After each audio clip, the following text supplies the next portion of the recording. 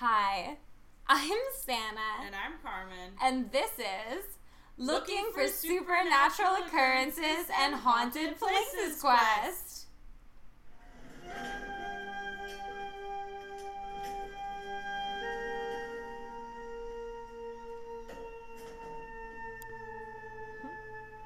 Hey Carmen, what day is it? It's Friday the 13th! Oh shit! You know what that means. Happy Friday the 13th, you guys. Happy Friday the 13th to the world. Blessed be us all that there's no full moon tonight. Actually. There was one literally just under a week ago, so fortunately we lucked out. A Halloween full moon also. No, that was great. It was great, but sus also. Yes, very suspicious. Very sus, but here we are, and it's Friday the 13th. You know what else it is, Carmen? It's Scorpio season. Yes, it is. It's the most wonderful time of the year. Everybody get deep. Everybody get sexy. It's Santa Eve. It's Santa Eve, yes. Of Santa's birthday. Yes, birth date. So, at midnight tonight. On this day, an appropriate level of age to which you still think is hot ago. Yes. She was born. That's how I'm introducing myself henceforth. How old are you? I don't know. What's the oldest you'd think would be hot still? I think that it's older than how old you're turning. So. Well, I mean, is it what's on the precipice of their mind, or would they be willing to put up with? I'm definitely younger than either of those, but. Yeah. I don't know what you're worried. I'm worried, Carmen, because I spent the entire year of my 24th year trapped in a basement level apartment with little to no sunlight. This is true, and she looks like it. Yeah, I'm extremely pale. She's so pale. I'm extremely pale. She's paler than I literally, and this is not a joke, although at the time it was, I went with my ex-boyfriend to a comedy show, a very bad comedy show at this, comedy enthusiast night at this bar. I'm sorry, comedy enthusiast night. They were you couldn't. It was an open mic. It wasn't an open mic. It was this group of people who were all terrible 20-year-old comedians. Okay. It was the vibe. They were all absolute garbage, should never pursue a career in it, would never see them again. It was painful. More people were leaving than the show than were at the show to begin with. Great. Painful. Always a good sign. But the funniest thing any of the presenters said that whole night was, the second guy who went on, you know how they hassle the crowd? Yeah. So I was with Charles at the time. Yes. So he points to us, he's like, where are you guys from? I'm like, oh, I'm from Slovenia by means of San Francisco, and he's from Paris. And he was like, I thought you guys were going to see the Vampire Diaries. Oh, I think I have a better one, and it would have been Transylvania. Yeah, both of them are true. I look like a vampire, he looked like a vampire. Yeah, he's also very pale. He's extremely pale, and freckly. And sunken eyes, a little. My mom, yeah. Well, we won't get into that, but my mom has a whole lot of opinions about his eyes. Oh, yeah? Oh, no. I'll ask her about that you ask her, she'd be thrilled to talk about it. Sure, I would be thrilled to hear. She has a lot of theories. Alright, that's my mom and Carmen, not my ex. Just talking shit in the corner. Yes. He wasn't that bad except for when he was. Yeah. Anyways. I mean, he was fine except for how he treated, except for being your boyfriend. Yeah. If he weren't my boyfriend, it would have been great. Yeah, he would have been fine. Yeah, totally. Okay, Carmen. Happy birthday to me. Let me relive my trauma with you guys on cam. This is not a camera. I'm so glad there's not a hot camera. mic, Carmen. Alright, so today is Friday the 13th, so for you, I have a little bit of Friday the 13th history / trivia. So there's a couple of different theories on why this day is considered to be unlucky, and the first and less interesting theory is that it may have arisen in the Middle Ages, originating from the story of Jesus' Last Supper and crucifixion, in which there were 13 people present, and it was the 13th Thursday night before his death on Good Friday. But that's literally not a Friday. I know. So, that actually discounts the entire thesis of that statement whatsoever. But it's like, what if the number 13 meant something except for when it didn't apply to the situation it was supposed to apply to? Yeah, and that's why, first of all, this theory is boring. Second of all... I brought some boring stories tonight, too, don't worry. This is not a story, this is just a theory. Okay. Alright, and then also this Wikipedia entry literally said, while both the number 13 and Friday are considered unlucky, there are no record of them being referred to as being linked and unlucky together. Did you know that the number 4 in almost all Asian countries is considered extremely unlucky? That is my favorite number. It's funny because it's such a good number for you. Okay, well, we'll talk about that later. Sanna. No, it's not even, I don't think in your chart, so far as I remember. I'm pretty sure you're like 1875. Okay. If I can remember correctly, but we'll get to that later. You'll see. All will be revealed. Won't it though? We're gonna get into some numerology later on. Yeah. We're gonna run the numbers. But for now, the second and I think more fun theory is that according to folklore historian Donald Dossie, the unlucky nature of the number 13 originated from a Norse myth about 12 gods having a dinner party in Valhalla. And then the trickster god, Loki, who is not invited... That is a myth. I have read that myth. Shows up as the 13th guest and then arranged for somebody to shoot somebody else with a mistletoe-tipped arrow. And then they died. And everything went bad. I think he shot Odin. I'm pretty sure he shot Odin. Like, I think that was, like, Loki's whole thing, was that he was gonna kill Odin as much as you can, like, kill a god. Well, they said he shot Balder, but I'm not really sure. He's not Balder. He's the son of Odin. Okay. I don't know. Balder Dash. Okay. Alright. Well, I'm terribly sorry for Balder, both for his name and for the experience that he endured on a Friday the 13th long ago. You know, but he's leading the war hymns in Valhalla, and for that he should be also, can you happy? Die in Valhalla? Like, you can't die in Valhalla. You're already dead when you go to Valhalla. Yeah, right? It's literally just like a master list of MVPs. Yeah. Like, it's like if Kobe Bryant died and went to like a place where just sick ass sports players could be and no one else. Mm-hmm. That would be Valhalla for warriors in ancient Norse mythology. So yes, that's my take. I like that one better. That one's much better. A couple of pieces of trivia. There are many other days in other cultures that are considered unlucky. The 4th in all of Asia. For example, in Spanish-speaking countries, instead of Friday the 13th, it's Tuesday the 13th. Oh yeah, Tuesdays are honestly a shit day. And then Fridays is like, it's Friday, what can go wrong? I know, Fridays are good. I'll sleep it off. It's got a good chaotic energy.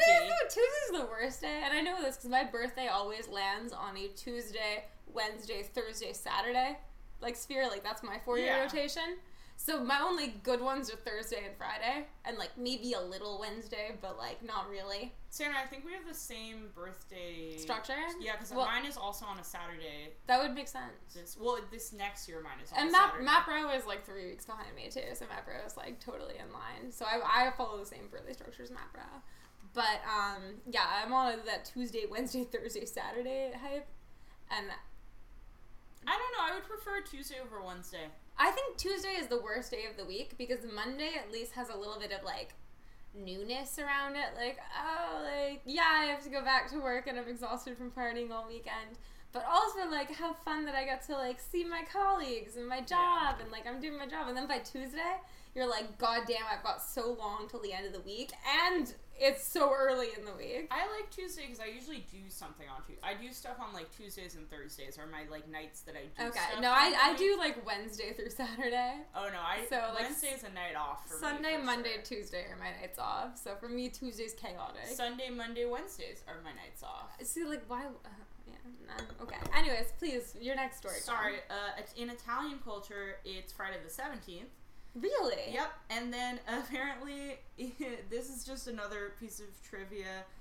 According to the Stress Management Center and Phobia Institute in Asheville, North Carolina, an estimated 17 to 21 million people in the United States are affected by fear of Friday the 13th. No, that's the thing. It's called, like, tryptophobia. Yeah, making it the most feared day in history. That's amazing, because there were days in which people died, like, a lot of them. And people are more scared of this nonsense. People also think coronavirus was invented as a schema to keep Donald Trump, our greatest president in the universe ever, from taking office for the, like, you know, second and, like, not the least of his last Oh, yeah, friends. as if it's not something happening all across the entire world. I can't, well, it's not happening across the world, Carmen, right? Because the people that don't believe in that cultural institution of Friday the 13th aren't subscribing to it, and therefore, the Jerry Curry No, I meant, the coronavirus thing is happening all across the world. Oh, yeah, no, that's true. Yeah. That's true. Like, that's not a scheme. No, I'm not saying that's a scheme. What I'm saying is that, like, are you that surprised that many people are afraid of Friday the 13th as a concept when, like, so many people don't believe coronavirus is anything more than the Democrats, like, making... You're saying Americans are stupid. I'm saying they're fucking dumb as hell, Carmen. Agreed. I'm saying that if being smart was, like, breathing, then these people would be underwater, like... Okay, and then my last trivia is that Tupac died on Friday the 13th. It's funny, I actually also referenced Tupac in mine. Incredible! I think. This is a Tupac-themed Friday the 13th birthday podcast. So, to start us off, I have a couple of fun Friday the 13th stories from Reddit. Do it. Let's hear them. Susan. Not Susan. Susan the house cat. Susan. Yep. Yeah. So, the spookiest thing that ever happened to her on Friday the 13th was when she was, like, 11. A little kitty. Yes, a little 11-year-old kitty. But a kitty, yeah. My cat. My cat is 11. Yeah, but he's not little. No, he's big. He's extremely large. He's chonky. I love him. He made me love cats. I've never loved a cat before. I didn't even like cats as a breed. He made me love cats. I want a cat now. He's incredible. I really fuck with him so hard. We love you, Hammy. We love you. I love you, Hammy. I love you, Hammy. Like, you made me believe in the concept of cats. And I'm 25 as of midnight tonight, so... So, here we go. Yeah, cats, many a cat has failed. Yes, well, Hammy succeeds where others have tried. He's got a lot more mass than other cats do. He's so he can really throw his weight behind him. Alright. So anyway, this story is not about my cat. No, it's about Susan the cat. Contrary to popular belief. Susan. Not Susan. Susan. So sorry, Susan.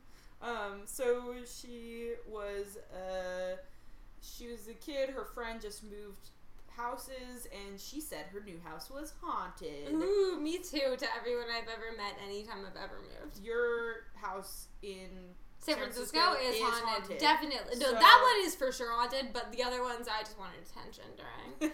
But my house in San Francisco is legit haunted because actually unexplainable shit has occurred. Yeah. Like, several occasions, documentedly. I'm starting to think maybe when I saw the scissors spin in a circle, it was actually a thing and not a hallucination. Happened, yeah. Dude, I swear something was moving the dinosaur and then it wasn't to anyone else. That was the... No, okay, well, fine. That's fine. That was just drugs, I guess. But whatever, Carmen. Okay. The thing that wasn't drugs, I'm just going to tell the story real quick. Okay. I don't know if we have done it on the... Like, but you and Greta both arrived to my house immediately after this happening and saw, like, my, like, state of shock. Yeah. Which was the light. The light fixture, yeah. I don't know if I've told this story on this podcast yet. My family lives in a really large, like, old, like, built in the mid, like, 1800s, remodeled by my mother, but built in the 1800s originally. Victorian nice mansion. Beautiful. In, like, absolutely stunning. In the middle of, like, dead center of the city. Yeah. And the first time that my parents ever left me alone for, like, a multiple day trip that they went on was when you and Greta came over and stayed with me for the duration of the time, and that made them more comfortable that you guys were, like, staying with me for, like, 2 days. Also your house is also scary. my house is terrifying. There are corners that I will not go around. I don't go into anywhere near the third floor, even, like, waiting space if it's night. Yeah, the area that's no, like, that's where not the it. Bathroom is no, at? yeah, the green, yeah. No, the staircase, like, nah, Yeah, that's evil. That's evil. Right I'm certain that's evil. Me too, man. It's creepy. I don't even think the attic's evil. No, the attic's fine. It's that space in the house. Yep. Yeah. But anyways, what had happened was my parents, for the first time, left me alone for, like, 3 days. Carmen, here, my lovely co-host, who we've had, best friendship forever. Forever. And she came. My parents love her, which is surprising. I know. We Shocker. went through a lot of shit Yeah. together, and also you're not like intentionally personable. No, certainly not. And my mom is like forced personable. Yeah. So like it really doesn't make sense. But like you're by far like her favorite friend because It's she's 'cause just I like don't fuck Carmen's around. never changed. Exactly. Carmen's never changed once. No. It's so refreshing to see someone so committed to their values. I've grown, but I haven't changed. Yeah, and we love that for you, Carmen. We love that for you. Not as much as my mom does. Anyways, though. Shit. So what happened was Carmen and Greta, who I think you guys have heard of before. I think we had her guest. Yeah, star. she came on and told a story about seeing a demon crawl across her roof in Germany and Munich. Anyways, unrelated, but Yes. two best friends have been friends forever. Carmen, Greta show up at my house probably about 20 minutes after my parents leave. Mm-hmm. However, here's the thing. In between my parents leaving and Carmen and Greta's arrival, and you guys arrived literally right after this because I hadn't been able to clean it up yet, because by the time I like got over the like shock of what had happened, like you guys were ringing the doorbell. Yeah.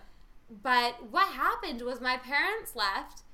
I was like, okay, bye. I had been living in this house for like 3 years at that point. Like, obviously, everything was like, my mom's an architect, so she redid the entire interior. She reinstalled all the light fixtures. She had the walls remolded back in the original design based on like really old black and white photos from like the 30s of the house. She like redesigned like the like busts and had them all recast. Yeah. So she really like brought the house back to where it was in the 1800s, even though it had been like given some horrible 70s makeover in the 70s. I'm sure. Yeah, it was disgusting. But it has like Flickr photos. I'll show you later. It was pretty crazy. Anyways, I had been living in this house for 3 years. My mom had just redone everything with a team that she works on in every house she builds. They are extremely good at their jobs, and you know my mom. You know my mom. Oh, yeah. If you give anything less than 9.888% energy, my mom will never allow you to work again. Yeah. So, like, they have to be that good.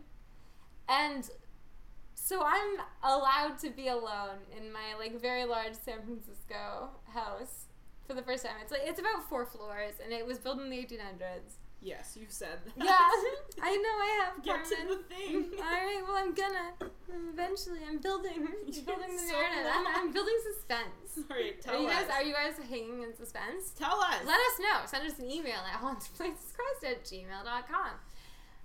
Anyways, about 10 minutes after my parents left and about 7 minutes before Carmen and Greta arrived, I was sitting at my desk in my bedroom on the 2nd floor, technically 3rd floor, when I heard a massive crashing noise. And I ran down the stairs, and I'm talking about less than 10 minutes from my parents left the house.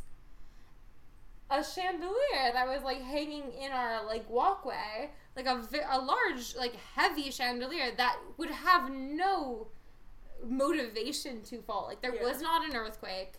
Nope. There was not, like, even a bus going by on the street. It was literally me, my 103-pound self, like, in my bedroom Which upstairs. is not above the chandelier. Which isn't even above the chandelier. The chandelier is above the, like, guest room. Walkway above the it's between the guest room and my room. So there's the only way that it would be affected would be if someone was, like, banging the closet wall, which no one would do because no one would stand in the closet because you couldn't fit. Yeah. It just doesn't make any sense. And literally when you and Greta showed up, I was like in a state of shock because I was like, I don't know how this happened. I'm trying to call my mom and let her know that it's not my fault. Like, I don't know how to explain this. Like, yeah, you guys were on for 5 minutes and I dropped a fucking expensive ass chandelier. No! Obviously not. How would I even have done that? It was a ghost. It was literally like someone was waiting for me to not have protection. Yep. And then they're like, oh yeah, murder, you say? Yes. Yes, that sounds nice. Santa's house is haunted as fuck. Yeah, it is. Yeah, so, I'm sorry, speaking of haunted houses, this woman, or girl, they're 11, and they're at this supposedly haunted house. Definitely a girl, not yet a woman. These 2 girls, they're at this haunted house. She's saying that she was really into supernatural shit, and all of her friend's family was out for the evening. Wait, was there at a haunted house? Like, they're at their friend's house who's haunted? She was at her friend's house. Okay. Her friend just moved, and her new house is haunted.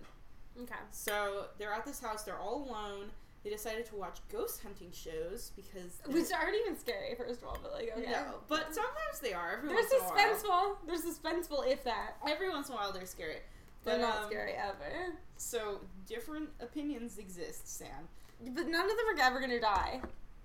Like, they're never in danger. No. They have too many people that are, like, paid to be there making sure that doesn't happen to ever actually be in danger. But you could get, like, a scary thing, like,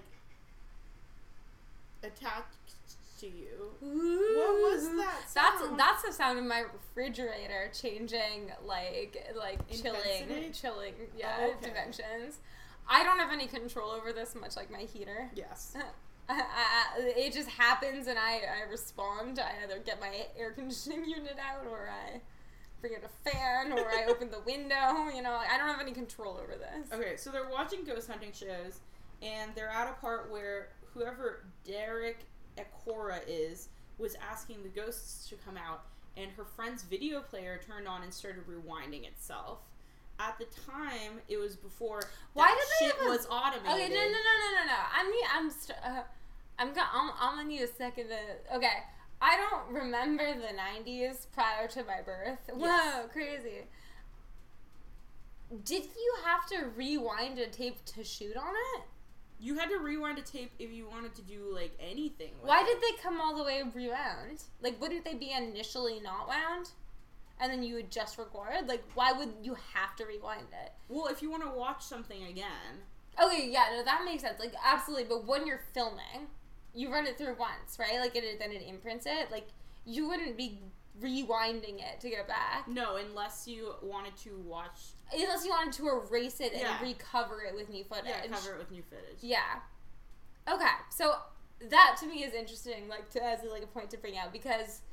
You know, obviously now, like, something going wrong in the footage, like, rewinding isn't as big of a deal, but, like, if it takes, like, a two-step effort to, like, accomplish, like, that's a far different experience than, like, Hulu fucking up and, like, me having to re-download it on my Roku. No. Like, Ghost can't really get into that equation, but if it's literally analog. A physical analog. Yes, it's analog. The tape is, like, all wound on one wheel, and it has to go back on the other wheel so that you can play it through again. I think it's called a spoke. Carmen? Sanna, I don't give a fuck what it's called. The point is, they were asking for the ghosts to come out. Hey, I'm speaking. And then, it's my story! I've spoken! It's my let me tell my story! Yeah, but I've spoken, Carmen. You keep talking. Do you hear what I'm saying? I can hear you. Are you just ignoring the pun? Yes, I am ignoring your pun. Well, that's fine, but uncomfortable and displeasing, but fine. Okay, so... In an hour and 2 hours and 19 minutes, she's gonna have to pretend to laugh at me. I already am. Well, at me. With me, I mean. You. With me. At you. You have to pretend to laugh with me. So, to add a little bit more credibility to this story, she said that, in order to rewind a tape, you had to press a button on the controller, and the controller was on top of the video player, so it wasn't anyone messing around. What? You don't call something a controller when you don't have control over it from wherever you are. I'm sorry. Okay. That'd be like being like, oh yeah, I'm a dom. But like, no, they've all got boyfriends. Like, I'm just like fucking them too. But I'm their dom though. Like, it's not the same. You don't have control over something that's not obeying you. Okay. Yes, I hear you, Sanna. Anyway, it was ghosts. It was ghosts that did that. Okay. Or okay. Just maybe perhaps sheer untechnological knowledge. However, quite strange that it would rewind when, insofar as I understand taped devices, they don't rewind unless going back to an earlier point. Yes. Yeah. Alright, so that's one. And then the other one is by u/Sarky Detector, also from Reddit. This is from somebody, I don't know how old this person was, but a little kid. So he says, I think this is a guy. He says, my parents wanted to go out for dinner, so I pawned off on a couple of new friends of theirs for the night, as they had a child who was a similar age to them. They didn't want to go and begged not to go because they're awkward. They're socially awkward. You could literally just not go. You don't have to beg not to go. No, you can't. You have to go because your parents want to go out to dinner and they need to leave you with somebody. Oh, wait. Okay, wait. I'm sorry. Can you rephrase that? I thought you meant the parents. No. I was like, they didn't want to go to this event, but then they were like, oh, no, we have to. Like, no. Okay, you can just this not go. child did not want to go on this play date that was set up. Okay, that's absolutely valid. Yeah. So Me when my mom was trying to get close to the head of PTA. When they got there, the kid that he was supposed to hang out with was in the middle of having a bath. So Also, that's first of all, that's weird. Poor planning. If I were 4 years old and I went over to my friend's house and they were having a bath, I'd be like, weird that they knew I was coming over and gave him a bath right now. Like, did he shit himself? Like, I don't know, man. And I would have thought that at 4 years old. Thank you very much. We're both quite developed. We'll never know. We'll never know. But this kid was having a bath, so his parents told him that he could just go play with this kid's toys. So he went to his room and didn't want to touch any of the toys because this person is socially awkward and was scared to touch somebody's toys. Bro, that sounds a little different than pure social awkwardness. Like, is he autistic a little bit? I don't know. That seems like the law and like order that he seems to be keeping. I'm unsure of what's up with this person. He probably hasn't disclosed it, but I would not be. So basically, they're sitting there, they're looking at this one toy, which is called a Stretch Armstrong, which is sitting on the desk, and apparently it could, it was advertised as being able to stretch for miles. Who knows if this is true or not. At that point, this kid heard somebody running towards the room. They turned to the door, and there was a younger kid who said hi and was all excitable and friendly. He told him that his big brother was taking a bath and asked if he wanted to see something. This kind of put the kid at ease because that kid didn't really seem to give a shit and was like excited and being nice to him. So he was like, sure, I'll go see whatever this thing is. Oh God, that's not don't let him take you in the basement, baby. So he took him through the kitchen, and there was a door that opened which led to a basement. Ah! What am I saying? Don't let the ghost kid take you to the basement. That's basic, like, paranormal knowledgeable person 101. So, but he, this is this little guy's brother. Never let anyone you don't know lead you to a basement, because are you certain that's his brother? Are you certain he can even see him? Alright, so anyway, they walked down the hallway, down the stairs, and then this kid pointed at something that was in the corner of the room. Our narrator climbed down and tried to get a better look at it, asked what it was, but the kid just kept pointing at it, like, not talking. The narrator thought it was just some dumb game he was playing or something, so he went right downstairs and approached it. As soon as he got closer, all he could see was some sort of scrumpled up paper bag. It looked like it was quite soggy. It was nearby a rake, so he picked up the rake and prodded it before deciding to open it up. When he opened it, he almost threw up right there on the spot. The stench was horrendous, and he can still remember it even now. What was the stench? It was an animal? It was a dead cat.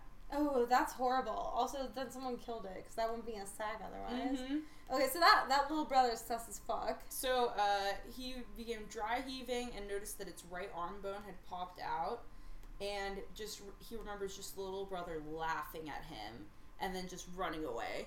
Like a mean prank. So he went straight back to the bedroom afterwards and saw that his playdate was there at that point. He couldn't think of anything to say, so he just blurted out the whole story about the dead cat and his brother, and how his brother had showed him. And this kid, his playdate just gives him this look, and it was as if he was some sort of crazy person. He was just nodding along, but his face was like really confused the more that he talked to him. And once he told the full story, he sort of just froze for a second, looking confused. And he turned to him and said, I don't have a little brother.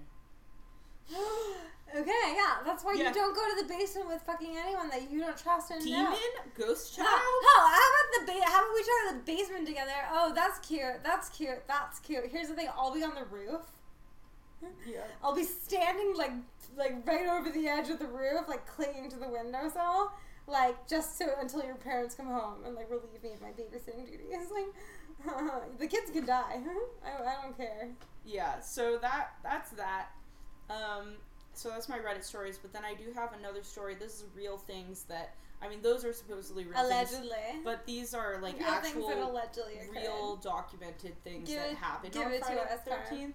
So documented. Yeah, so these are both these, this information is from the Aviation Safety Network. Yes. And it is about two separate plane crashes, which both happened on Friday, October 13th in 1972. Wait, both of them on the same day? Yep. At the same time? I don't know if it was at the same time, but still, on like, the same day. Creepy. Yeah, and also, like, commercial airlines crashes. Really extremely rare. So like, rare. Two plane crashes happening on the same day is something I've heard of since 9/11. Yeah. Like, obviously, this is probably before 9/11. Yes, it's 1972. But still, like, extremely unheard of. Yes, like, very unusual. Multiple plane crashes to occur without, like, cause. Yes. So, one of them, the first one was on a non-scheduled flight from Paris to Moscow with an en route stop in Leningrad. So this happened between St. Petersburg. So between St. Petersburg and Moscow is when the crash happened. It took off from St. Petersburg at 20:59, which I believe is 10. Am I tripping?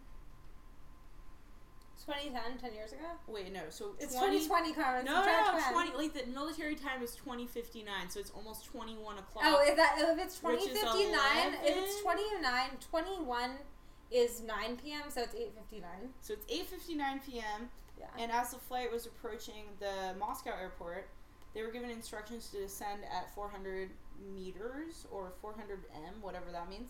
During the third procedure turn, the airplane continued to descend at a high speed. And in clean configuration, it descended at 620 kilometers an hour and a vertical speed of 12 meters per second until it struck the ground. So the cause of the accident was never established. Possibly the crew had been disabled by a lightning strike or the elevator control had a malfunction. We don't really know what happened or why they crashed. But everyone... We never do we? Everyone on board died. Well... Every single person. If a plane crashes, it's kind of one or the other. Well, no, there's often survivors of plane crashes. I mean, it's either that the plane breaks right in the middle down the wing line, and the people in the back half, some of them survive, and the entire front half perishes, or we never hear from the plane again. Yep. So that's why I don't need to sit in first class ever. Nope, and that's why is everyone so wanting always to sit towards the front of the plane? Yeah, you get off like 2 seconds sooner. It's considerably safer to be sitting in the back half because the back half actually carries obviously the tail weight of the plane, and it's also the cheaper. The tail weight like falls with a force level that like lowers the gravity on your own positioning as above the falling weight of the plane. So you heard it here. Sit in the back of the fucking plane. It's cheaper anyway. Yeah. And if you die, like, maybe you won't die and everyone else will. That's what I'm banking on, personally. So this second plane crash is, it was a chartered flight, which was members of the Old Christians Club rugby union team was flying from Montevideo, Uruguay, to play a match against the Old Boys Club, which is an English rugby team, in Santiago, Chile. So the Uruguayan flight was chartered to fly the team over the Andes Mountains to Santiago. The aircraft had 40 passengers and 5 crew members. The passengers included 19 members of the team, along with their families, supporters, and friends. The aircraft departed. So this is a plane full of people who all know each other really well. Yeah. Is a point that is being made here.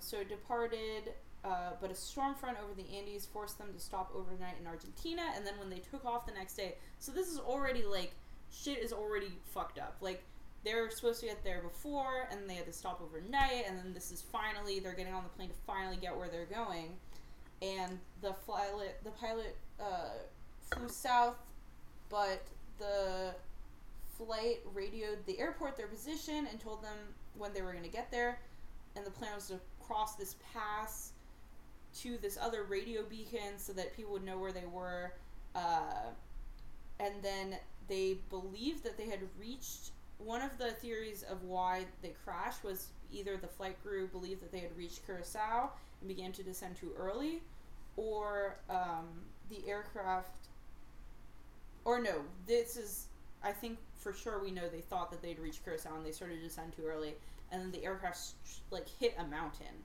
Like, the mountain was covered in snow, so it was hard to see, and it sheared off both the wings and the tail section. So the remaining rest of it like slid down the mountain and got stuck in like ice and snow. So then this is a excerpt from a New York Post article by Mary Kay Ling about this guy who wrote a book who is a survivor of this plane crash. And so he said, where did it crash? in the in like the Andes. Okay. Yeah. So this wasn't the guy who wrote. Am I gonna ruin the story for you? Maybe. I don't know.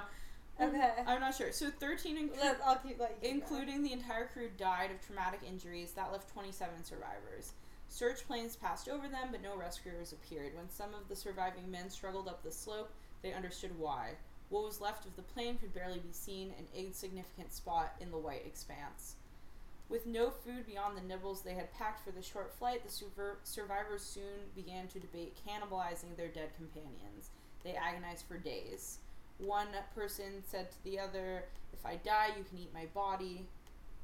I'm not going to need it, and it might mean life for you." So that won over doubters. He said they had become blood brothers. Those of us who miserably shared the chalice, and the others who had left us their flesh as a gift of life. So they start eating these dead bodies. The writer and his two cousins took charge of butchering the bodies of the fallen, or as he put it more delicately, cutting the meat. Only they really knew where the food came from. The others received their ration of frozen meat, usually left to dry in the sun, and that facilitated the ability to forget. So they're eating basically human jerky. Oh, Jesus. And then there was an avalanche that swept tons of snow into the area and smothered 8 more survivors. So they then they were like stuck in this like basically snow kind of like cave like inside this avalanche. Like an embankment. Yeah. So they're like stuck in, the word that you're using is entombed with these fresh corpses. Entombed is a very, very negative connotation. Yeah, well, they're stuck with a bunch of dead bodies inside of ice. That sounds exactly like entombed. So, tearing out the first piece from a slightly warm body that was releasing steam from the torn area made him retch violently. Hello! I'm just popping in for a sec and then I'm popping out. I just went to... Brooklyn?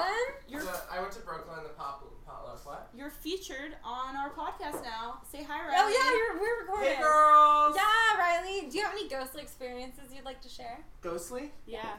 Okay, so I have 2. Oh, my God! Yes. Okay, wait, hold up. Let me finish this real quick. Carmen's gonna finish the story, but I think Okay, so the tearing out. So they're saying eating the meat that was still wet and bloody. We wondered if we were becoming wild, savage animals. I just thought that was a really beautiful and like horrifying thing. So when spring arrived and the snow thawed, 2 of the strongest survivors climbed up the river, up the summit to seek help. So all in all, they ended up being there for 72 days before 72 fucking days? Yeah, before people came and rescued them. And they only rescued them because these 2 guys had managed to survive.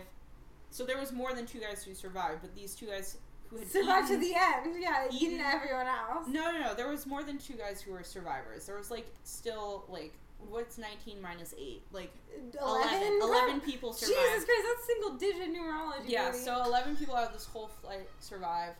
And that happened on Friday the 13th, y'all. So that's that. I thought it was interesting.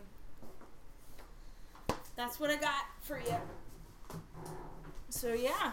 Riley, we're taking a brief interjection here. I was going to launch into my birthday spirituality about numerology posts. But I think that we need some some ghost ghost stories. But now that we've got stories. my beautiful, charming roommate, Riley, Hey on the pod with us, on the cast. Here, sit down. Why don't you go ahead and cast a spell on them, Riley? Okay. By the way, he's at Riley Pryor on Instagram, and he's really hot.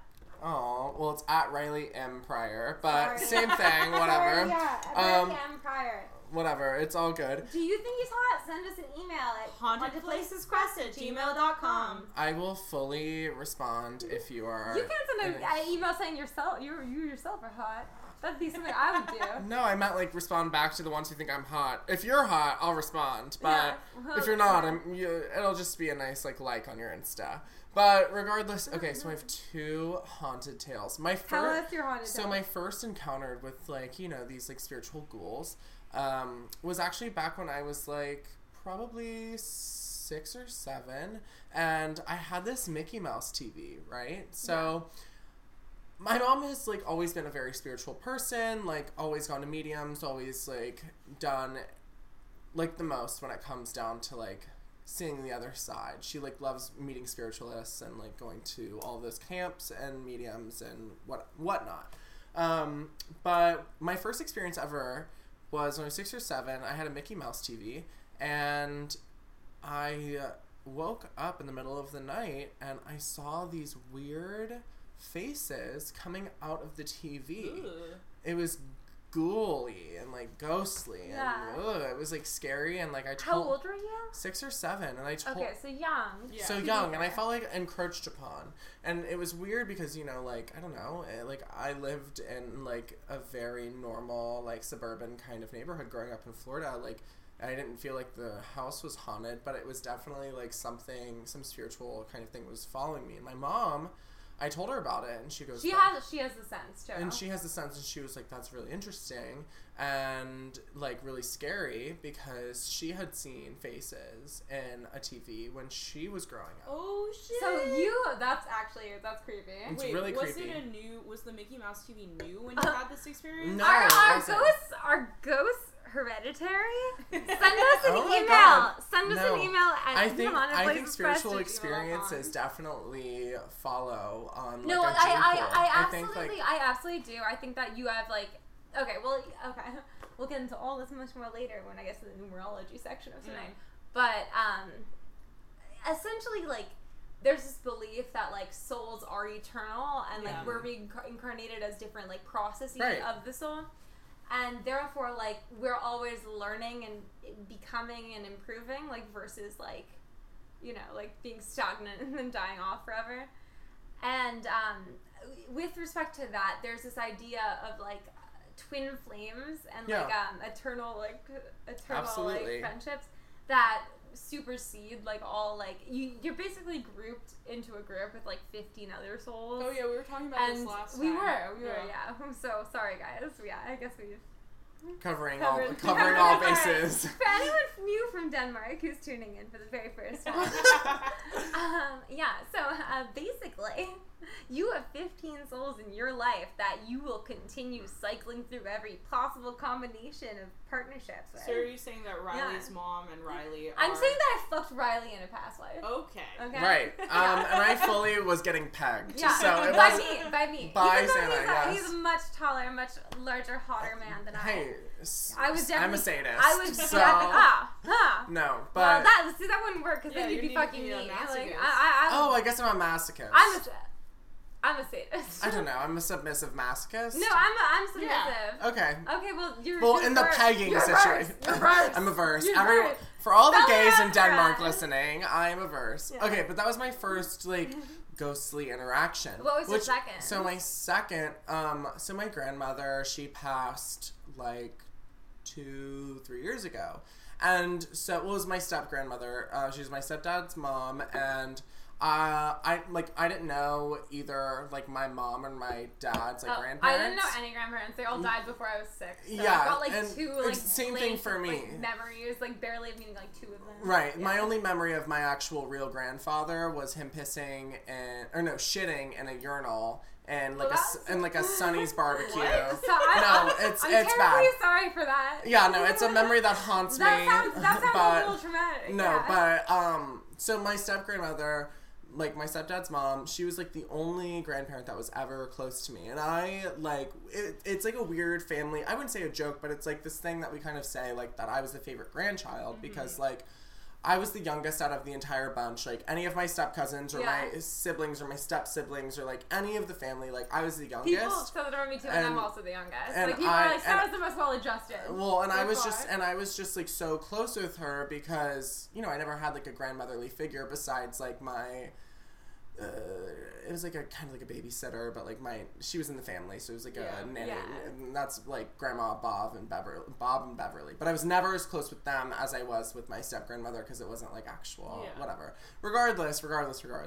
After she passed, I had like a really, really hard time with her passing. Like, I was 19 or 20, and like, you know, I make her apple pie like all the time. Like, I mean, I brought apple pie. The last Thanksgiving that we had, Riley was staying with me and my ex-boyfriend, who you guys have heard about. Yeah. At his apartment, and you were making an apple pie, and you were FaceTiming with your family while doing so. Yeah. Because you guys all make the same. That's so sweet. We make the same. We all make the same apple pie, but the joke in my family is that I always make the best apple pie because I loved it. It's like something engraved in like my childhood with like the only grandmother that I was ever close with, even though she wasn't my blood grandmother. R.I.P. Grandma Mary, love you, girl. Mary, that's so Samantha. Yeah, no, for sure.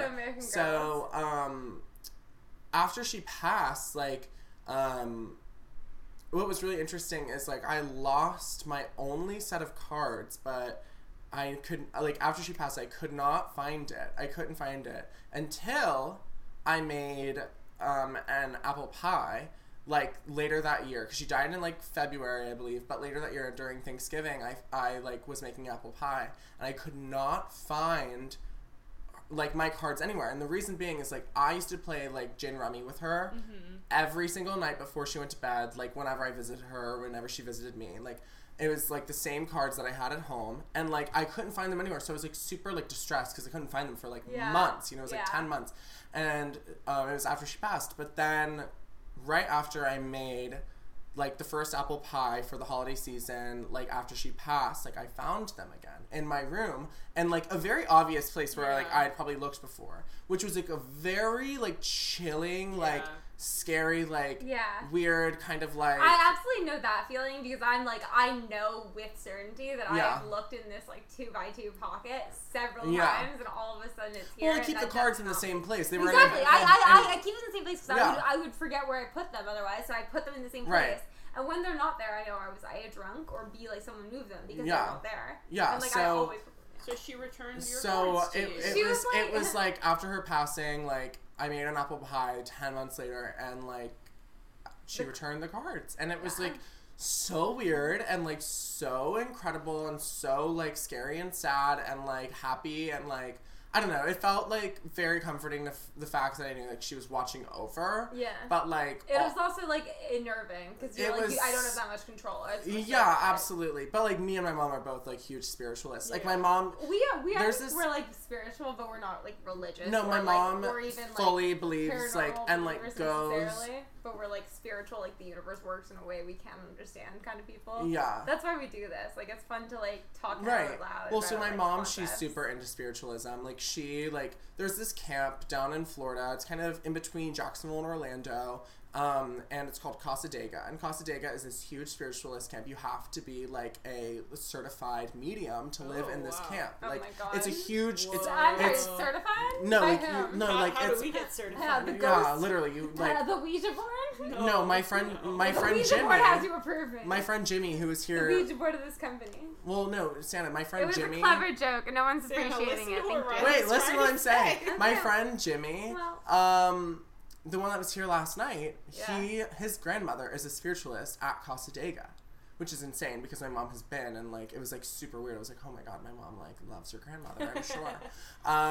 But my mom, like, super believes in that stuff. So, like, whenever I would tell her about, like, either the ghosts in TV or, like, the cards things, she was like, holy crap. Like, and different things have happened to my mom, like, over the years, like, for, like, a spiritualist mindset, like, where she and my stepdad saw a medium, where my stepdad does not believe in this until he saw this medium. Yeah. There was some crazy crap happened with them. But regardless, it's, like, super, super chilling, unnerving, but super comforting to know, like, the other side has, like, a place in this, like, you know, mortal corporal world that we, like, live in, which is super interesting. And super unnerving after just sharing my story about almost getting decked to death with a chandelier. Yes. Yeah. Oh, no. That's like getting decked to death with, like, an AC unit off the street. Yeah. No, it was actually just like that. I told that story earlier on the podcast. I won't reiterate it to you, Riley, but I'll tell you later. Yeah, okay. Well, thanks for, like, featuring me. Yeah. I have a little shindig to go to. Say hello to Denmark. Hey, Denmark. I think that the majority of your men are really attractive. Yeah, so... and they should follow him at RileyMPryor.com. Or if you have any questions for him, I'll pass them off to him, but email us first at... If you need a green card, or if I need a green card, you know where to go. Yeah, bidding starts at 100K. Yeah. Okay, I love you both. I'll see you later. Alright, text me after Deets, baby. Yeah, for sure. Okay, bye. Alright. And now on to our next segment. Yeah, so that was an unexpected segment. That was an unexpected Riley Feet Ghost Stories. Yeah, Riley Feet Ghost Stories. So, Sanna, tell us what you've got to say. You clearly have a lot to say today. I do. It's because I'm drunk. How are you drunk? We've barely started Baby, drinking. I was drinking wine before you got here. Oh. So is there more wine somewhere? No, but no. No, there isn't. God damn it. Yeah, no. We could probably go buy one. It's 10:09, so probably the place. We could also just eat a couple of your Jello shots. We could do that. I actually have a Jello bowl because I ran out of the 100. We should probably eat that. We should probably eat the Jello. There's 2 Jello bowls. I think that's a really good photo op. Will you go get the Jello bowl? There's still a little bit more wine in here. All right. Oh, there's a good amount. We'll finish the wine and then we'll eat the Jello bowl. Sorry, guys. We need to make sure that we're adequately intoxicated because it's Yeah. Friday night. God knows. It's about to be my birthday. And if I'm going to admit that I'm gaining another year tomorrow, then I'm going to be wasted to admit it because I certainly because it was a wasted year. It was all of it. Yup.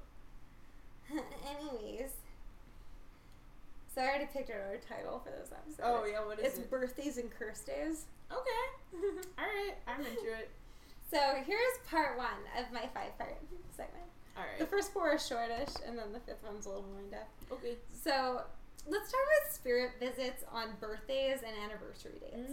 This comes from Rob Gutra, who is apparently a certified paranormal expert. Okay, so you can get certified. Yeah, apparently. Let's get certified. I'm not certified by him. I certify you, Connor. Do you certify me? I certify you. Well, then we're certified, baby. Let's go. Anyways, what Rob Gutra has to say on his site, Ghosts and Spirits Insights, not site, sites, multiple. Insights, like with a GH? Like it's like looking, like it's like looking for supernatural occurrences and haunted places quest. If the haunted places quest is more specifically like haunted sites. Okay. Like Oh, SITE. If he was less obtuse and more, Okay, I get it. Let's go. I mean, it was actually spelled with a GH in this, but. Oh, never mind. Anyways, what he has to say on the topic is this, and this I'm saying this as an intro into the rest of my segment. All right. People who have passed and crossed over become spirits. Those who choose to stay behind on Earth become ghosts. Spirits have the ability to come to people anywhere in the world and even come to multiple people at the same time. Cool. Anyone who has lost a loved one always wants them to come through, almost daily, and give them messages that they're okay on the other side. Even if it's received messages from them before, if they've received messages, okay, this is poorly written. It's human nature to talk with the ones that we love. But here's the thing. Spirits are busy on the other side. Spirits are busy. With what? I'm busy. I'm too busy. I'm busy representing the general zeitgeist of this place. Honestly, I feel that. I feel like I'm busy now. I'm going to be busy when I'm dead, too. You mean that I don't have to just, like, pose for other people's, like, passing glances? You mean that can be the rest of my life? Wow. I thought clubbing wasn't forever, and yet... I mean, Ghost Club. Ghost Club. The answer is to why they come to us. Okay. Just going back. To why they come to us, the answer is they usually have something to tell us. One of these times is usually around their birthday or their anniversary. Spirits maintain their memories and their personalities when they pass. So yeah, they will, in all caps, remember your birthday. Aww. That's hilarious because my dad doesn't even remember my birthday, like, straight up. So, like, I'd like to see him dead. I mean, I wouldn't like to see him dead at all. But, No. like, I'd like to see him try to, like, figure out my When birthday he is when dead. he is dead. Because, like, Yes. he can't even figure it out living. Did you give him a heads up? Did you tell your mom? I don't know. Like, did he watch me be born? No, like, I'm 24 saying years ago? specifically this year. Did you like maybe tell your mom? Yeah, I texted them in the group chat last night. It was like, looks like my birthday just got canceled due to the new corona restrictions. Like 3 smiley faces, like the upside down ones. Yes. And then my mom was like, well, we all have to do our part. And then I was like, yeah, like obviously I know I'm being a little bitch about this, but like also like, I don't know. Anyways. Okay. So, basically, spirits usually have to tell things to people around the birthdays or anniversaries. So, this is going on now to this person's experience. Okay. Recently, a week before my own birthday, I got a wonderful surprise visit from my late father to wish me a happy birthday. After my significant other went to work, early for him, I crawled back into our bed and put our 3 dogs on the bed. One is quite large. One is quite The large. 2 are quite small and one is quite large. Maybe it's just about like one's medium sized and the other 2 are teeny. Who's to say? How big are these dogs? Yeah, send us an email. hauntedplacesquest@gmail.com. Anyways, after she put these 3 dogs, one large one, in bed, Okay. we napped for about 20 minutes. And then she heard what sounded like her father's voice calling out her name from what sounded like the kitchen. The spooky thing is that all 3 dogs also responded to this call and pushed their heads in that direction with their ears perked up. I responded, yes, I'm here, like almost subconsciously, realizing momentarily afterwards that it was my father. His voice, no one else was home, and that he was no longer here with us. Oh, Dad. But the really crazy part was that all 3 dogs, I know with certainty, also heard him. I figure that the reason that my dad came to say hello at all was because my birthday was a few days away. Aww. Spirits tend to recognize birthdays and anniversaries from everything that I've heard.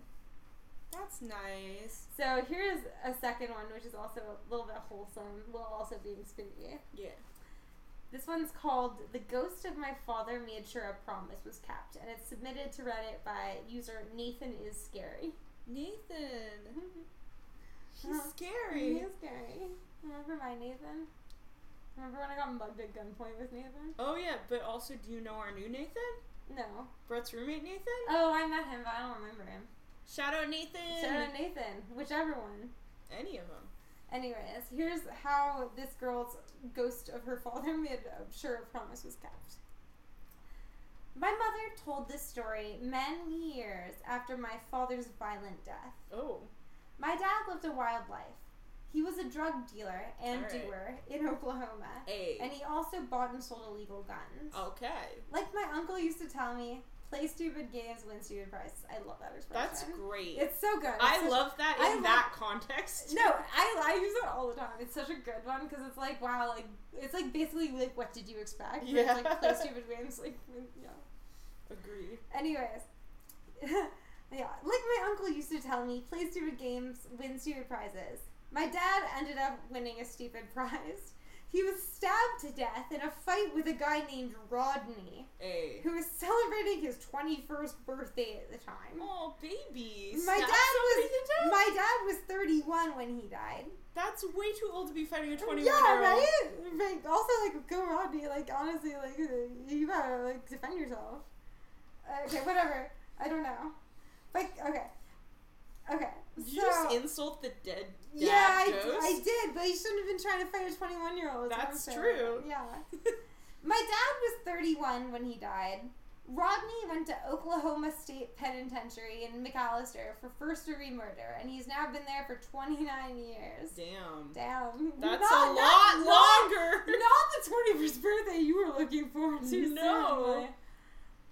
As it turns out, several years before my dad died, he was close friends with a guy named Dan.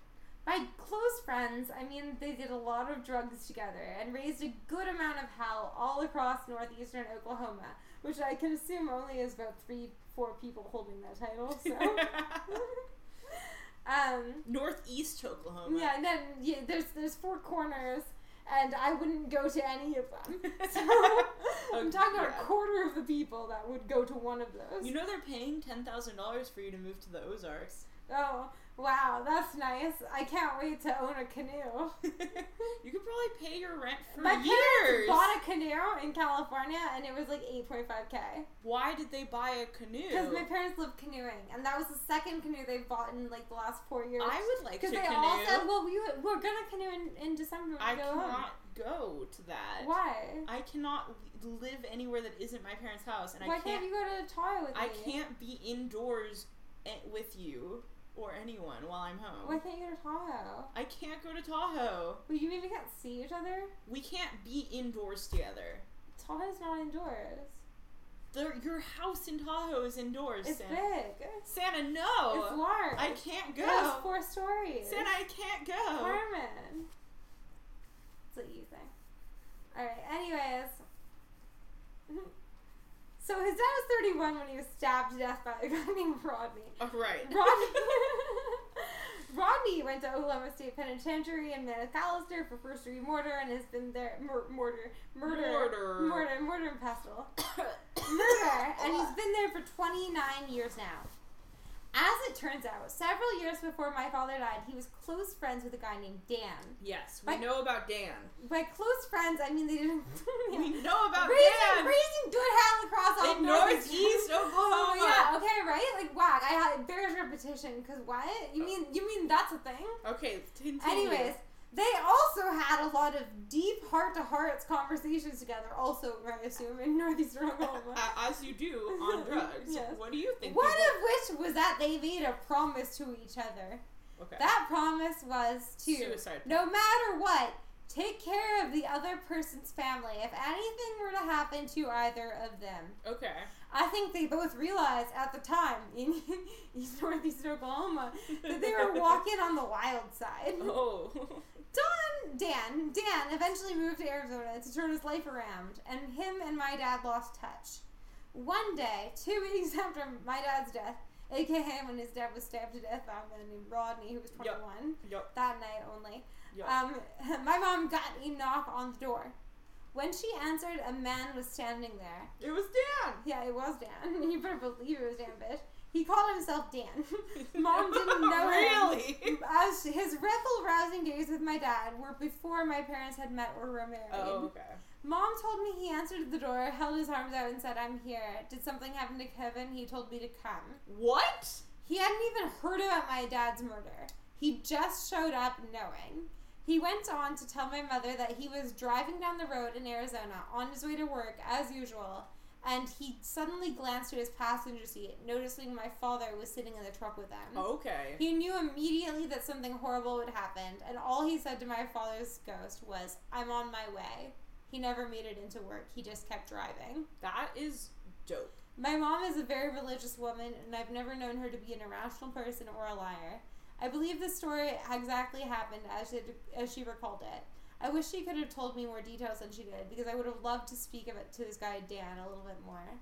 By the time she told me about this, she couldn't remember his last name or what city in Arizona he lived in. That's a bummer. So that's fun, right? But that's great. Fuck yeah, Dan. Yeah.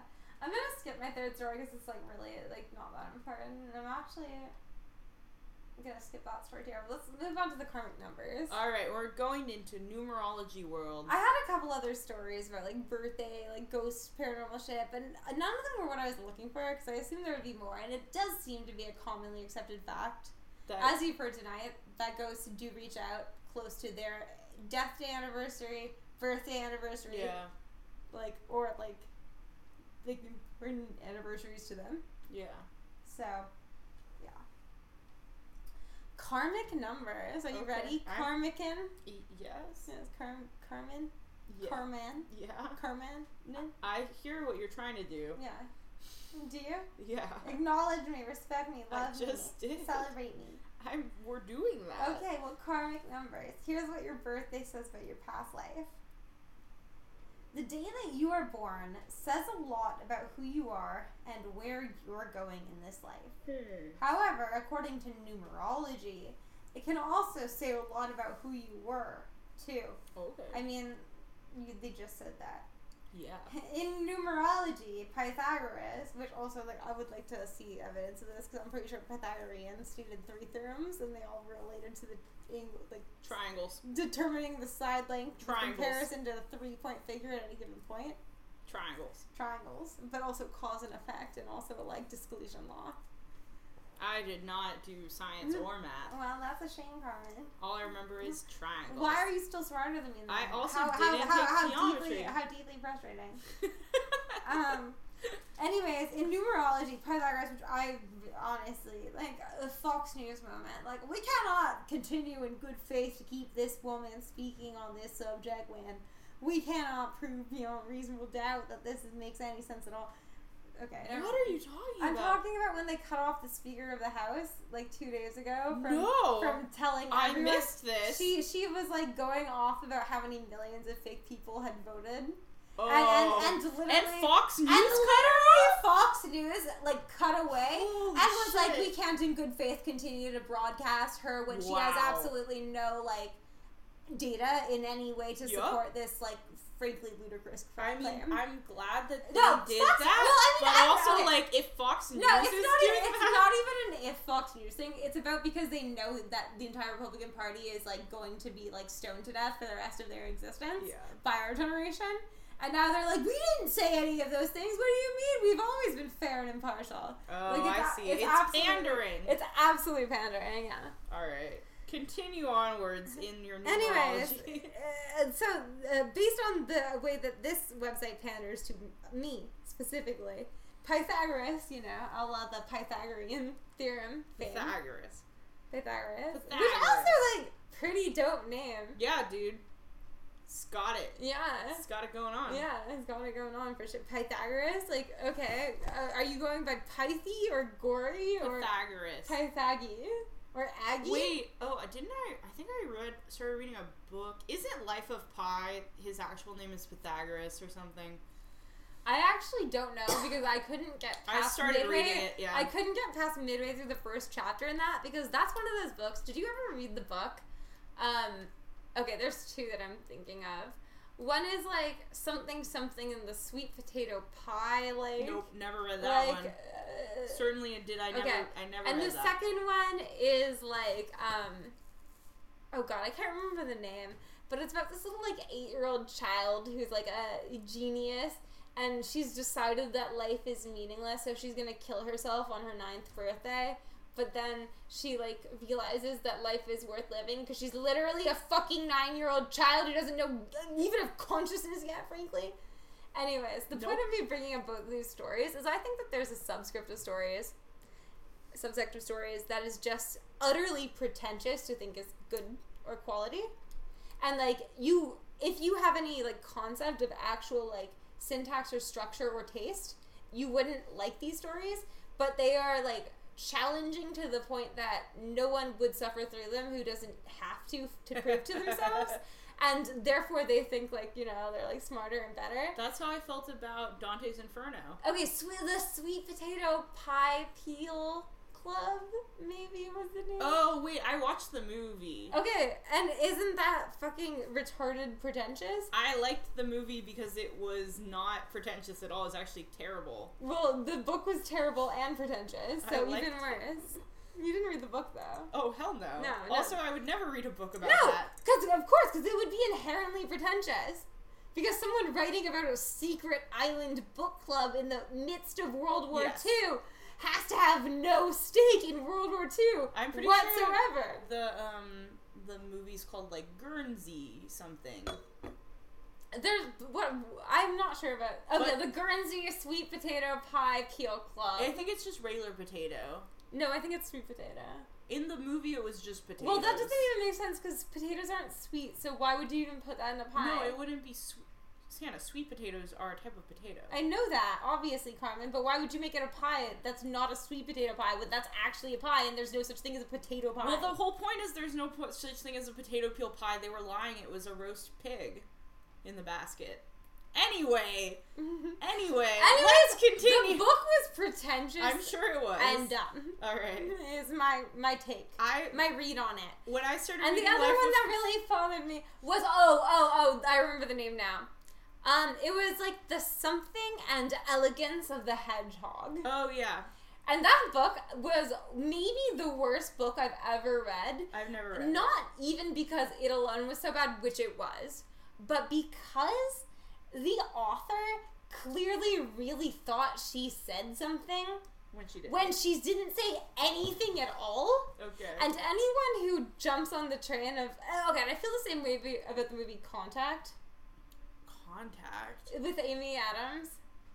Oh, the one... The absolute... I liked that one. I thought that was one of the worst movies I'd ever seen. I pulled out my phone at several points and checked the time to see how much longer realistically I'd have to say. I liked it. I thought she was utterly unlikable. They never explained why she has expertise in this area. And she was so feeble and meek that like you don't believe she has expertise.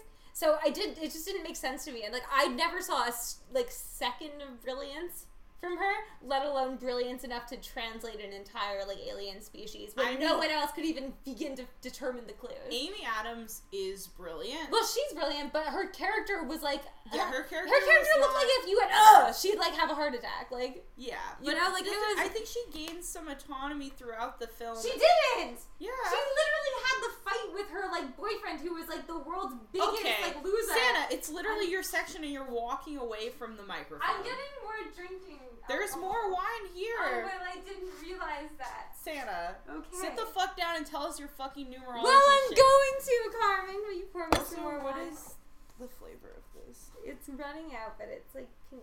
Pomelo. Things. All right, where did I leave? Okay. I don't know, Sanna. You started yelling about the Pythagoras. numbers in your birthday reveal hidden clues to lessons missed in your past lives.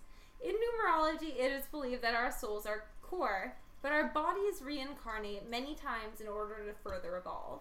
In each life, we learn new lessons, but we are not perfect. Along the way, we make mistakes and abuse our natural gifts. Yes.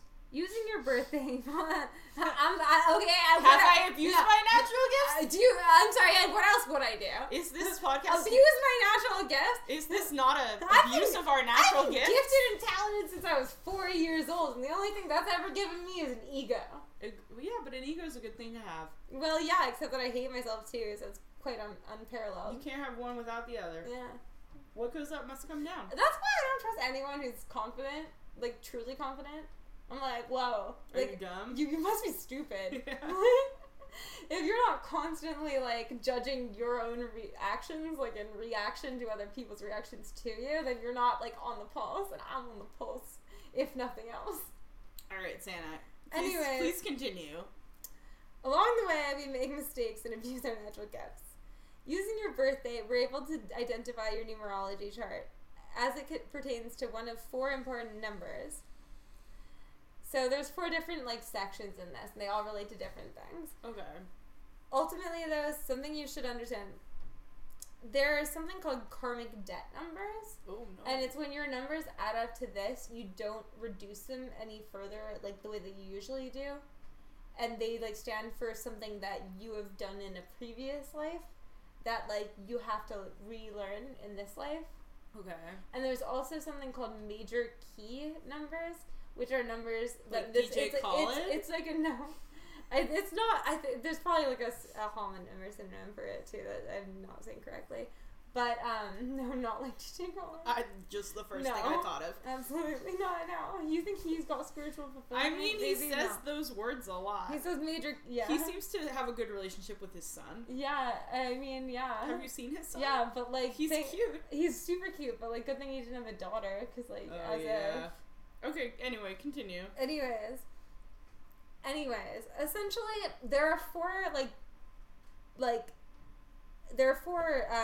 karmic debt numbers that cannot be reduced into a single numerical. You know how like 1 through 9 is like 1 digit. Yes. Like 10 through like 20s. Yes. Like, so most of the time you can reduce it to a single digit number. So most of the time it's meant to be reduced to a single number, and that like takes away. That's how you like figure it out. Like you add up like different values within your life, and then you like reduce it to the single like digit value. Okay. But with karmic debt values, there's 4 of them, and then there's also something else that is called like major like major values or something. Yeah. And those, like, basically act on the way that your other numbers work out. Okay. Like, you'll get a reducement, and then you'll also, or a reduction, and then you'll also get the, like, 1-digit number that would reduce to, technically. Okay. But it's the, like, 2-digit number acting on the 1-digit number. Okay, continue. Alright. So, if that made any sense. Anyways, the karmic debt numbers are 13, 14, 16, and 19. And 13? I don't know if y'all been listening, but it's 13 to 14 right now, and I'm a karmic debt baby. Mm-hmm. And honestly, to be honest, like, actually, I do think, like, that might be why my life is this shitty. And great. And great. Well, wonderful. Like, I'm so privileged and so lucky, but also, like... Bad things happen. Bad things happen to me more... Okay, that's unfair to say more often than good things do, but I will say that the last truly, truly good thing that I can think of happening to me was when I got my job. Mm-hmm. And that was like a year and a half ago. Yep. And I can think of at least like 9 to 12 like terrible things that have happened to me in that meantime. Yep. Yeah, I mean, I would say bad things have happened to you a lot more than bad things have happened to me. For sure. Yeah. But I've also been very lucky. You have been really lucky. So lucky. Yeah. Because nothing bad has ever happened. Alright, are you ready for this? Okay. So let's talk about life path numbers. That's the first one. Life path. I think I've looked at this a little bit. Your life path number represents your true self. It is the unchanging you. It's basically like your moon. Okay. Like who you are to yourself, kind of. Your life path number represents your true self. It is the unchanging you. It signifies your core values. You calculate this by adding all of the numbers in your birthday. For example, if your birthday is April 4th, 1955, you'd add 4 for April, 4 for the date, 1, 9, 5, 5 together, and then reduce that into a single integer. Okay. So what's your number, Carmen? What is it? You ask? I do ask. Oh, yeah. I know you've got it somewhere. I do. Okay, it's down here. Okay. Let's do yours first. Okay. Yours is 7, but it's 16 over 7. So you are... So I have debt? You have a karmic debt to reclaim. Fuck no. But a different one than mine, and mine is like super up, so like...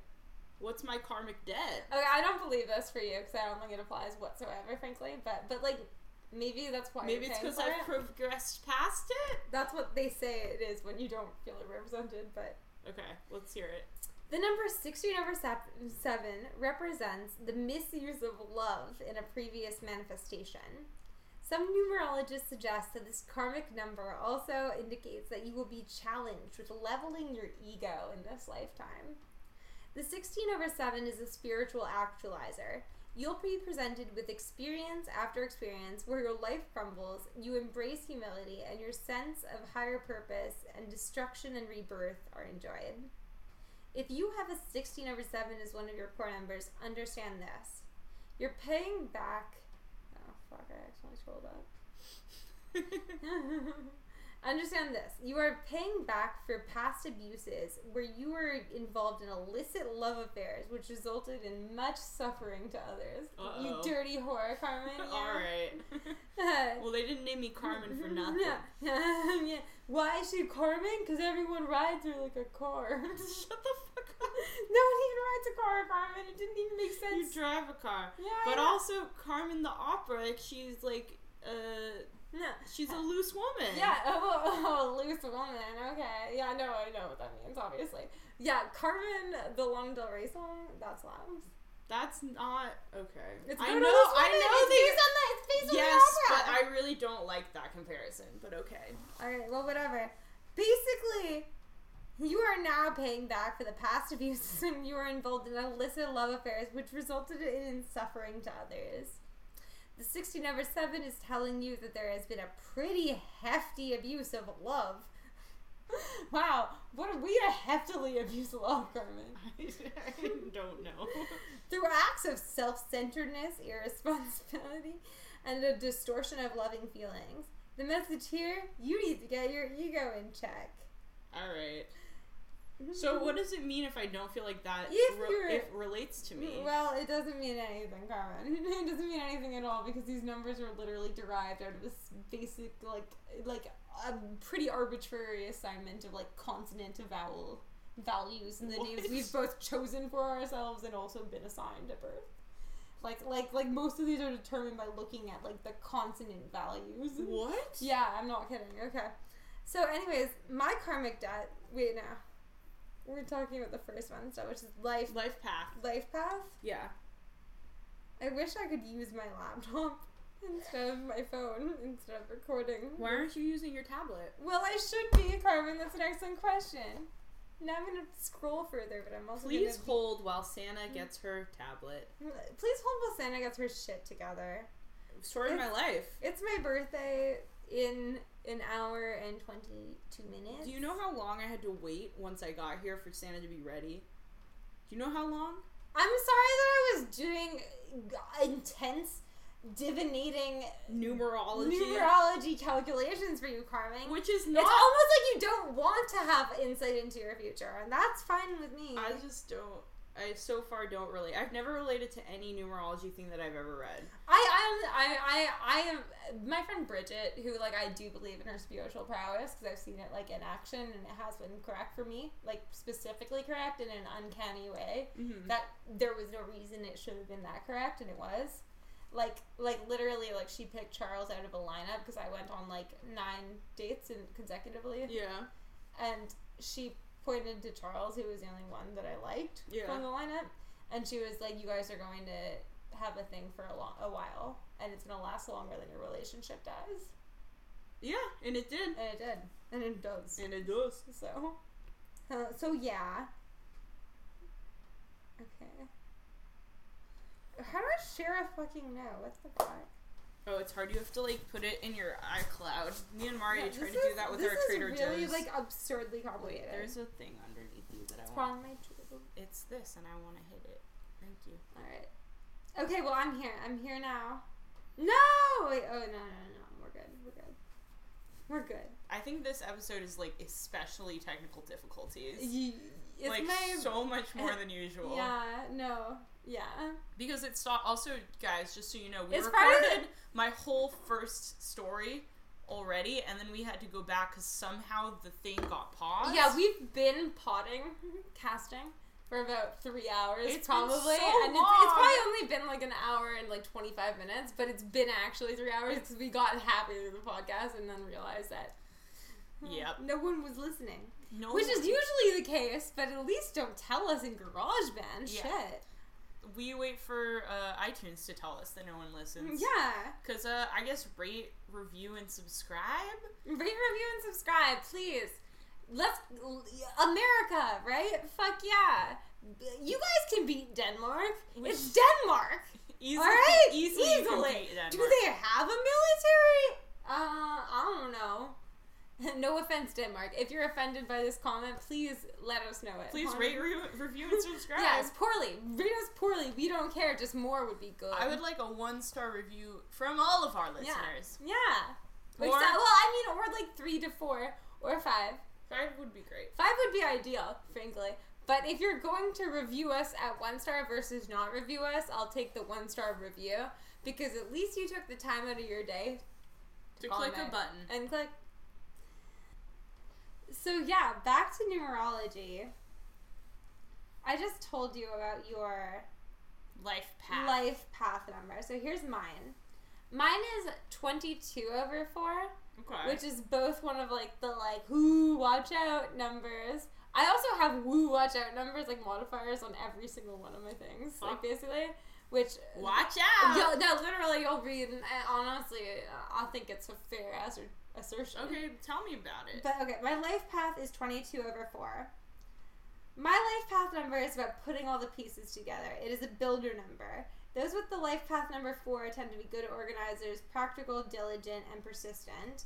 You're a realist, you're down to earth-ish, decisive, and you persevere, which makes you more likely to succeed where others may fail. But be wary of being too stubborn, too rigid, and even becoming a workaholic. Here's the modifier, the 22. The double-digit higher vibration, from which your life path number 4 is derived from, is referred to as a master number. That was what I was looking for as a term. Those with master number 22 have the potential to perceive and execute great ideas and achieve great things in life. As such, this number is usually referred to as the master builder number. Master numbers are discussed in much greater detail in this link that you have to pay for. Fuck no. Yeah. Alright, on to section number 2. Let's talk about expression numbers. So, do you remember your, like, basic description of this first one? Yeah. Okay. So, basically, it's expression numbers. Your soul urge number, also called expression numbers, or destiny numbers, influences your personal strengths and also your challenges. It helps you identify what you're best at and where you struggle so that you know where to focus your energies. Your expression number can be any digit 1 through 9, or you could have a master number 11, 22, or 33. So that's like where the master numbers come in. Like I had 22 in my last one. 11, 11, 11. Yeah.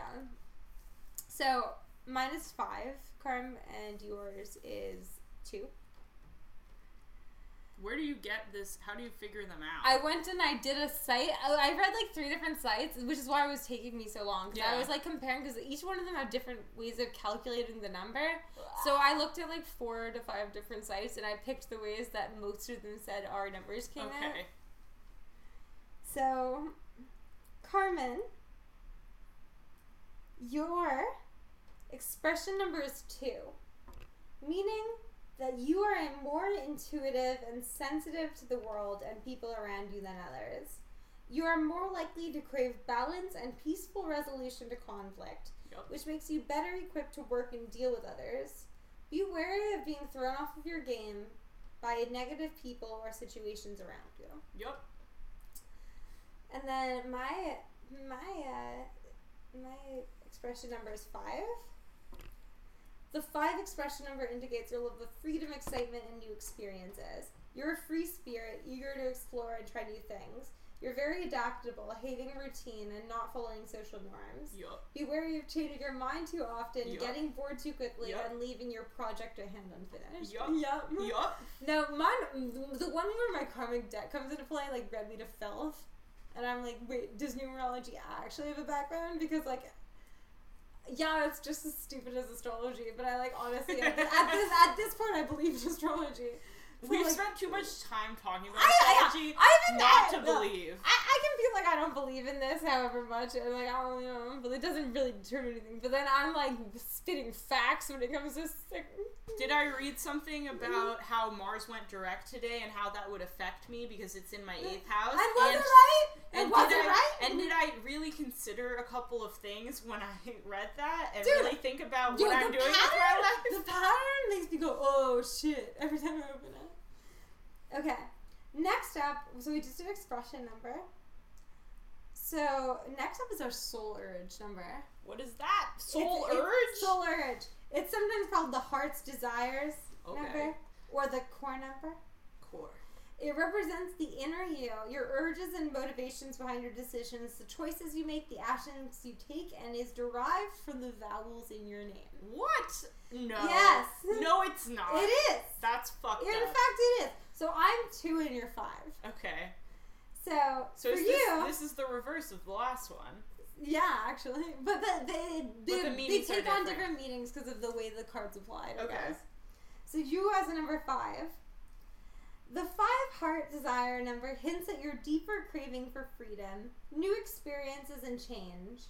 Imaginative, creative, enthusiastic, and resourceful, you're likely to travel, seek adventure, and be drawn to non-conventional, original ideas, opportunities, and people. Yeah. Yeah, but that also... That could be applied to anyone. Like, that would apply to me just as easily.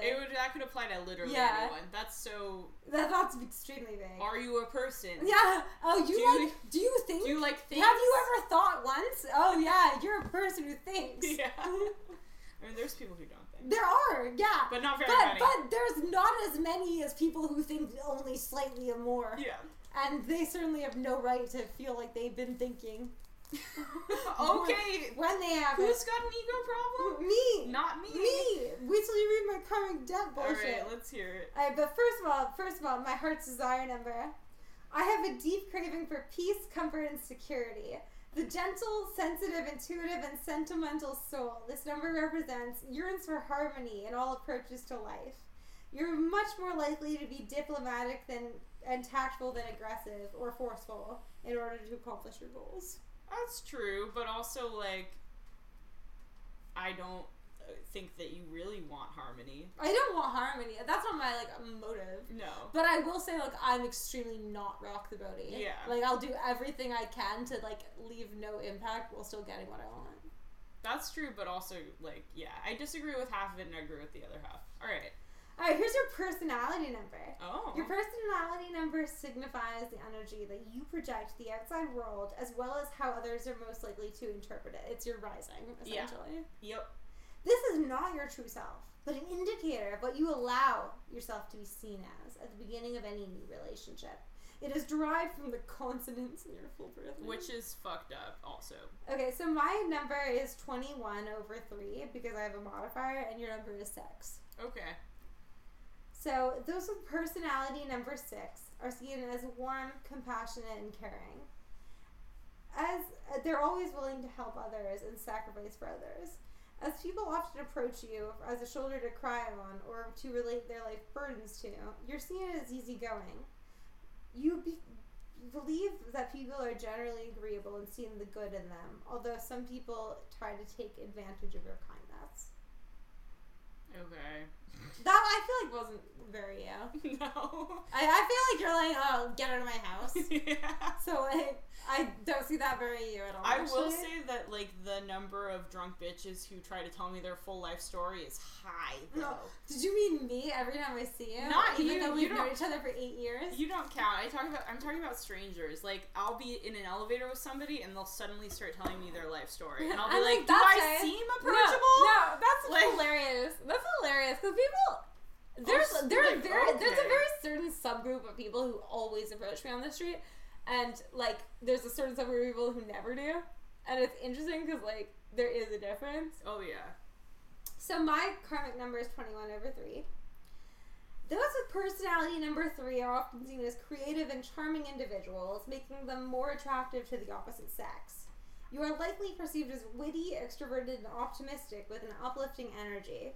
Be wary of over-exaggerating and appearing superficial to some.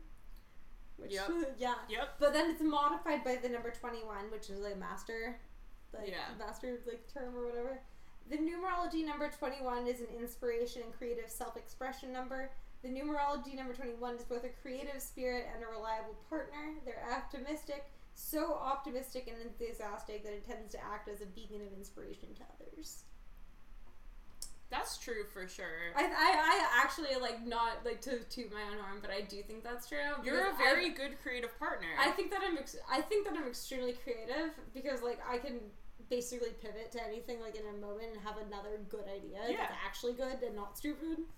Although sometimes they're stupid. They're often stupid, but the at idea least that they're there. the thing is that they're like stupid and good sometimes, yes. mostly. Yeah, that's true. And like, if you're telling me literally like 3 words that start with the letter Y, and I can still Something come can come up out with of a that. stupid good thing, Yeah. like that's better than like usual, you know. So, and then here's like the last. Okay. What's the last like numerology thing? So wait, did we do all 4? Yeah, we did personality. I don't think we did solar. Yeah, we did. I didn't read mine then. Yeah, you did. Did we do No, we didn't deck? do the karmic deck. Okay, yet. we'll do karmic deck. Yeah, so you, Carmen, are this, basically. Yeah, you've abused love and... Oh, wait, no, we talked about this. This is... No, we didn't... This isn't the love part. I'm just talking the different, like, points after that. Yeah. This is 2. That's the intuitive and sensitivity and, like, balance and respect. Your craving for freedom, experiences, and imagination is your soul. Personality... warm, compassionate, caring, self-sacrifice. Again, like, I don't think this is quite you, like, but, like, I do understand where they're getting that from. Although I don't think you're, like, I don't think you're, like, intentionally warm, but I think you are warm. Yeah, I think maybe something that we're not, maybe something that you were talking about earlier, about how, like, we were talking about how, like, I'm good with copiers and computers, and, like, electronics don't, like, mess up on purpose. No, for and me. mine always do, because the thing is that I'm waiting to be screwed over by it, because I'm expecting to be. No, but I think something that you were saying earlier is, like, we, like, are on different Oh yeah, frequencies. we just carry different like energies that correspond with different like actionable things, like career paths. There's a reason that I'm really good at like words and marketing and twisting meanings and like manipulating things to my advantage. And it's what I do in my regular life, first of all. And second of all, it's like what I'm good at as a job because I'm better at it than almost anyone else. But I think what you were saying... And like you are like extremely thoughtful and aware. So numbers... Yeah. Numerical values for you make a lot of sense because numbers don't lie. But alternate to that... For me, lying is the game, so that makes sense. But alternate to that, like, the idea that different people just have, like, more affiliation with certain things, and maybe numerology isn't a thing that I have a lot of affiliation with. Absolutely, and that might be the case. I mean, like... And maybe that's why mine are less accurate to me than you. I certainly know... and that's fair, and that's, you know, I think that would have to be one and the same in a stroke. Like, I think it would have to undercut both of us, or not only undercut one of us. Are you saying that we vibrate on the same frequency? I think we do, or we wouldn't be as close as we were for so long. Or we vibrate on conditional frequencies that balance out to an equilibrium. Or maybe there's many frequencies that you vibrate on. You're like a 6 and I'm like a 4. Or something. Like, we like equal 10, like base 10, like no matter what. It's always base 10. First of all, if you're assuming anything about numbers, assume base 10. So, like, we're definitely working in units of 10. Also, like, can we just take a minute to talk about how terrible the imperial system is? Can we take a minute to read the rest of our numerology? Okay, I'm sorry. And then get on to the Why are we not on the metric system? Okay, because kilometers are dumb. But what about meters? Meters and kilometers both make sense because you can't have one make sense without the other, which they is why both make sense. Our system is done. 12 However, inches? I'm not willing to change from Fahrenheit. I'm not. It's I'm true. Not, Celsius. I although cannot. Celsius makes more sense. I cannot compute Celsius. I'm sorry. Something boils at 100 degrees. That just makes sense. Okay. That makes sense. Sure. But if you're talking about minuteness of change or like qualifiable change, then Celsius is about averaging data points down enough to things fitting your construct well enough to actually occur. And also, like, when it comes to like setting a like scientific value for a boiling point, you shouldn't have it be 100 degrees Celsius when it's an arbitrary fucking number that actually is measurable in a variety of different ways. It is so imprecise that calling it a random fucking number that's larger would screw over any calculation you try to do. Do you know the temperature at which water boils in Fahrenheit? Yeah, well, it boils at, yeah. What does it boil at? It burns at 420 and it boils at 285. Okay, I did not know that. Yeah, it boils at 285, it burns at 420. But also, why? But why? Because of the particle movement. No, but like, I know why water boils, but like, what's the reasoning behind that number? It's a schema created in existence with respect to other, like, measurable things.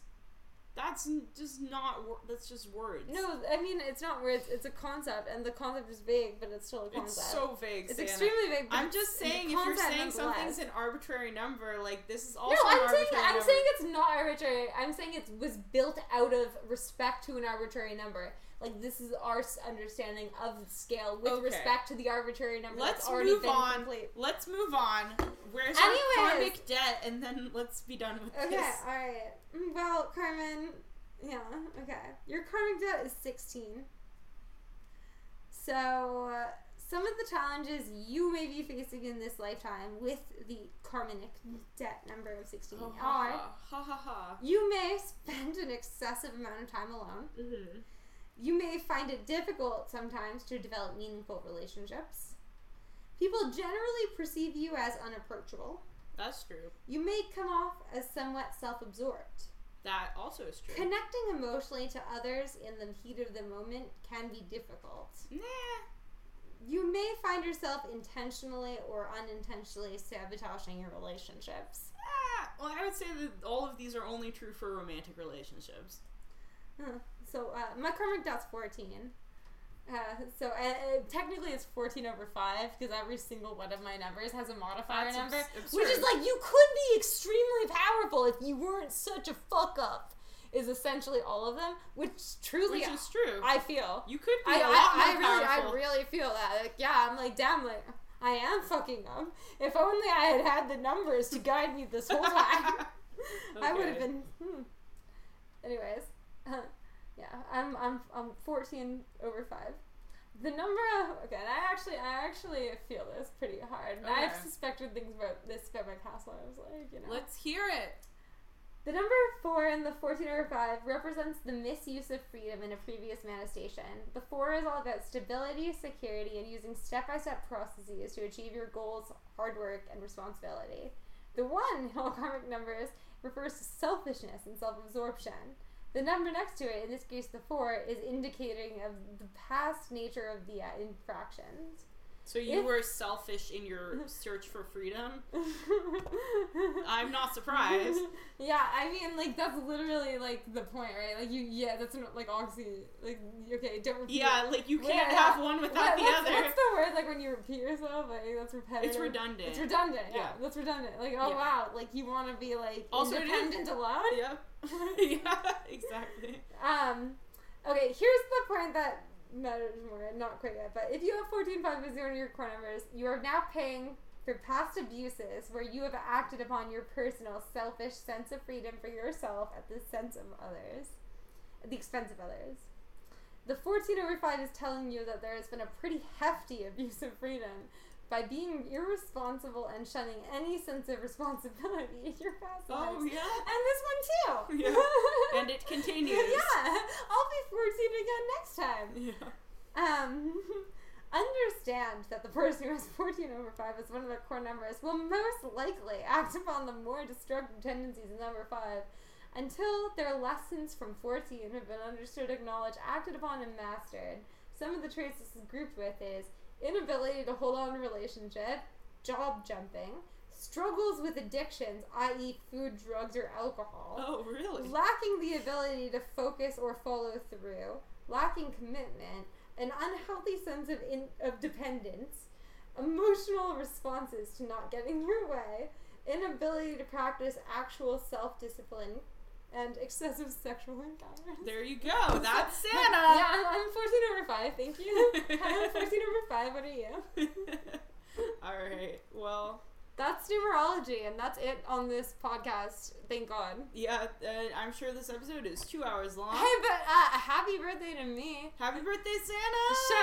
Shoot us an email. Happy birthday, Sanna at hauntedplacesquest@gmail.com. Let's get fucked up. All right. Bye. Bye.